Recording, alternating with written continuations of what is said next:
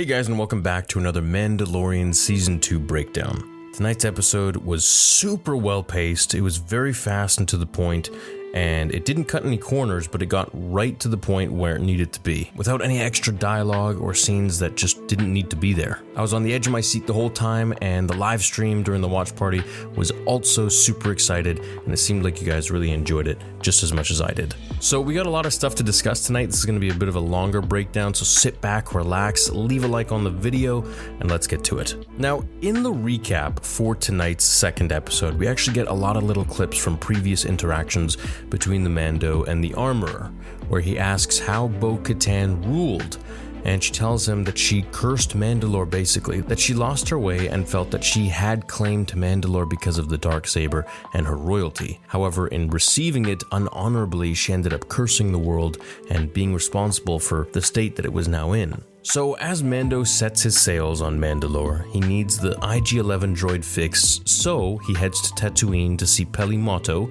and ask for her help in finding the parts that he needs to fix the droid. We once again, of course, see all the pit droids and everything we've seen with Peli Motto in the previous seasons. Now we see Peli Motto speaking to a Rodian. This is the same species as Greedo was, and she's basically scamming him. She's buying up time so the Jawas can rip his ship of parts. And once they bring her the parts that she needs from his ship, she pays them, basically for stripping everything. It's definitely a scam that she's got going on, but hey, what can you expect? It's Tatooine. So Mando lands in his N1 Naboo starfighter that's been modded like crazy, and I love seeing this ship. Grogu jumps out of the pod like Yoda jumped around fighting Dooku in Attack of the Clones, and we clearly see that his 2 years of training with Luke is paying off with some new tricks. She asks Mando if the Hutts are back and if he's taking on Boba Fett. So I guess word has traveled fast, of course, that Boba Fett is ruling with respect still, and of course she remembers this from the Boba Fett show. This also makes me wonder if we'll get another season of Boba where the Hutts will actually return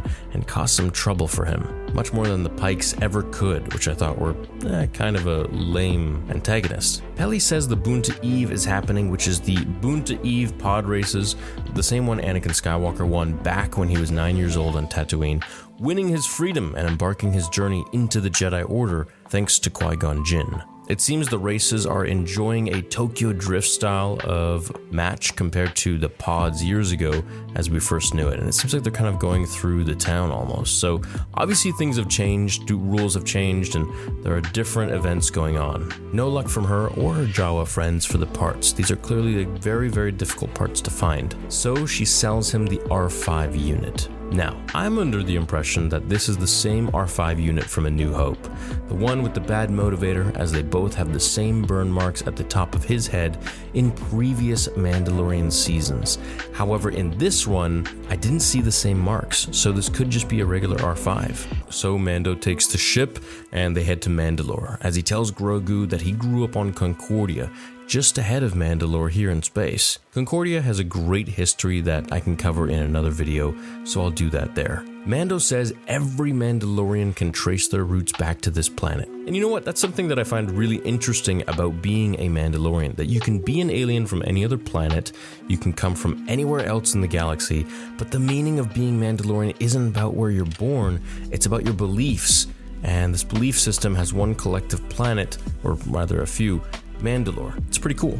Mando and Grogu speed through the atmosphere as it rains and shoots lightning all around, emerging from the clouds to see the planet in crystallized ruin. The TIE bombers and radiation destroyed the planet and resulted into this state.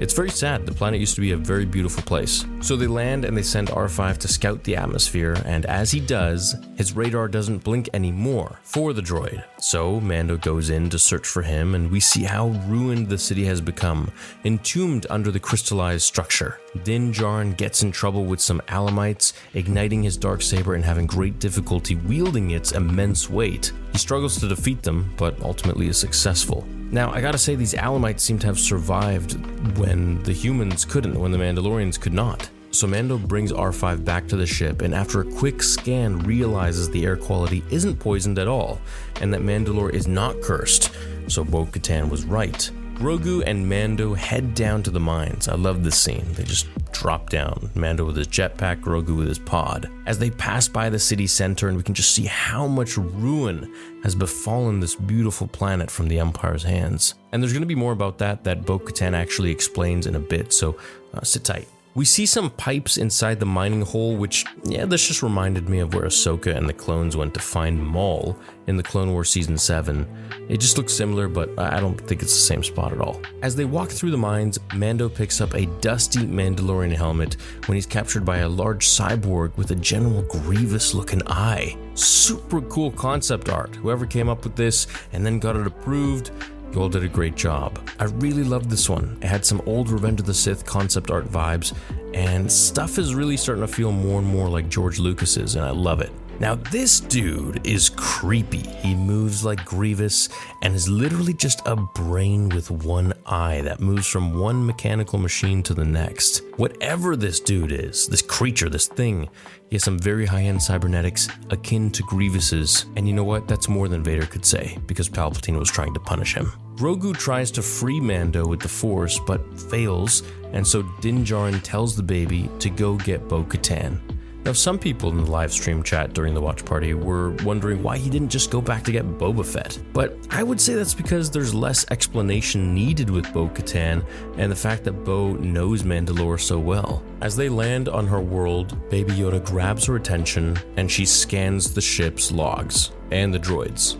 So they head in her ship, the Gauntlet Starfighter, which is a super cool looking ship, and they head back to Mandalore. She tells Grogu it didn't always look like this, as they land down and go find Mando, heading deep into the mines. She takes her helmet off as she stares at what has become of Mandalore. She says this was once a beautiful city and that her family laid claim to it all. Now it's just a tomb. So she's quite aware of her surroundings and her overall development as a person as she pushes Grogu aside and blasts down some more Allamites. We see how proficient she is as a fighter and Mandalorian as she makes quick work of them without the dark saber at her side. Heading into the General Grievous 2.0's lair, as I'm going to call him, where Mando is being held and his blood is being sucked or something like that, she fights him and then summons the dark saber when she gets down on the ground. As she ignites it and moves so smooth and swiftly around, unlike Din Djarin, who really just wields it like Thor's heavy hammer,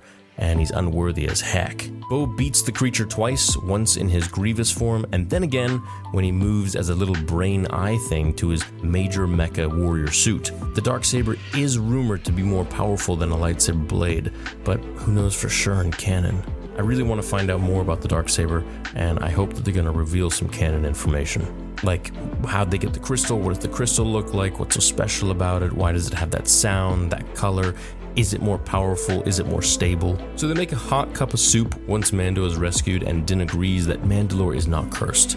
She says, "Was I? The ground is destroyed, nothing to cling to but ashes." So Mando drinks the soup under his helmet, and he's still staying loyal to the Children of the Watch's creed of nobody showing their face to anyone. So Bo mocks him for wanting to still go into the waters, and Din says, "Without the creed, what are we good for? What's the point?" She seems inspired, or perhaps had a nefarious plan behind this, but it was very hard to tell. She tells Din that she'll take him to the springs he seeks for atonement.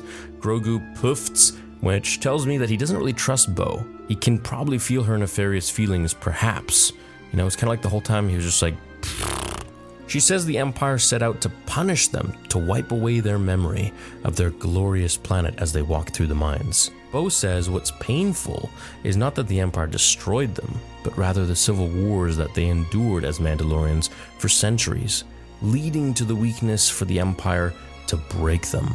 Bo admits as a child that she went to the springs to play, but as her royal family would have her do, she would have to publicly recite the Mandalorian tenets in front of large crowds. So Mandalorian people love to see their princess do this, and I should mention the Mandalorian tenets are also known as Resol'nare, and they're a set of core principles that define what it means to be a Mandalorian. The 6 tenets include wearing armor, defending oneself and family, speaking the language of Mandoa, raising children as Mandalorians, contributing to the clan's warfare, and answering the call to action from the Mandalore. Mando tells her that he wishes to have met her father and that he died defending Mandalore.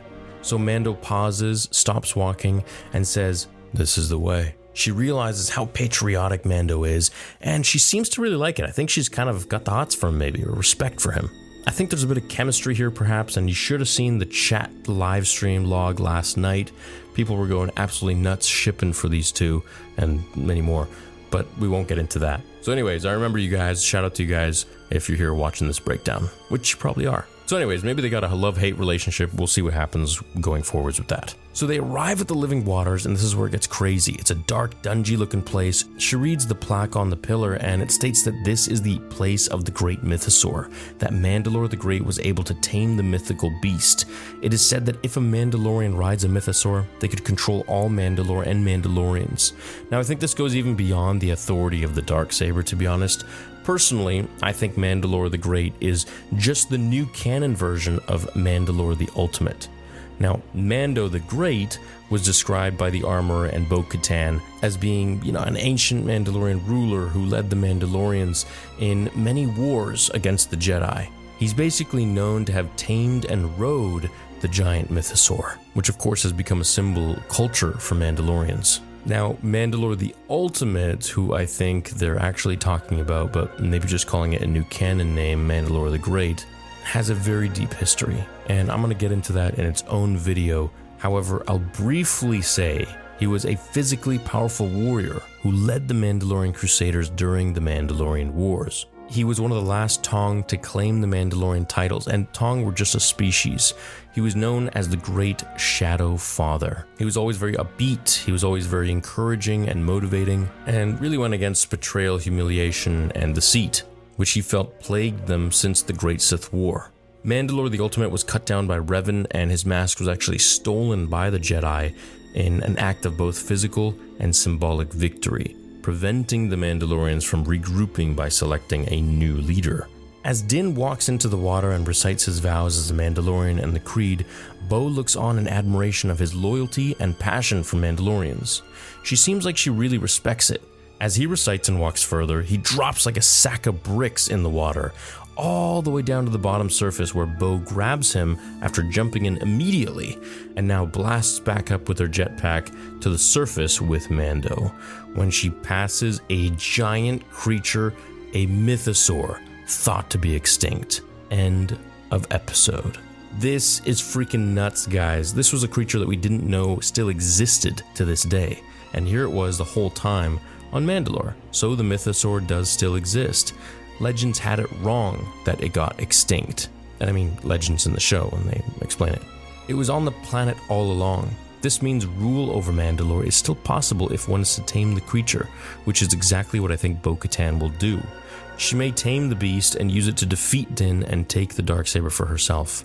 She may then band together her people and lead them to war against the remnants of the Empire, or maybe just rebuild Mandalore, either physically or by finding a new world to inhabit and starting from scratch. Now, a funny theory is if Grogu uses beast control like Anakin did on the Reek in Episode 2 Attack of the Clones in the Geonosian Arena to tame this beast, making him the leader of Mandalore and riding the mythosaur, perhaps making Bo and Din work together, meaning they could both rule the mythosaur and maybe even both rule Mandalore. I think there's something going on between Mando and Bo. I like to call it Manbo, but anyways. There was a lot of really cool stuff in this episode, and primarily, of course, the mythosaur being, the big wow factor at the very end to keep us, of course, hooked for next week. Now that this exists, this is going to essentially be Boba Fett riding the Rancor times 150,000. Let me know your guys' thoughts down below. I hope you enjoyed my breakdown. Have a fantastic rest of your evening, and I will see you all in the next episode on Star Wars Theory. Until then, remember, my fellow Jedi and Sith friends, the Force will be with you, always.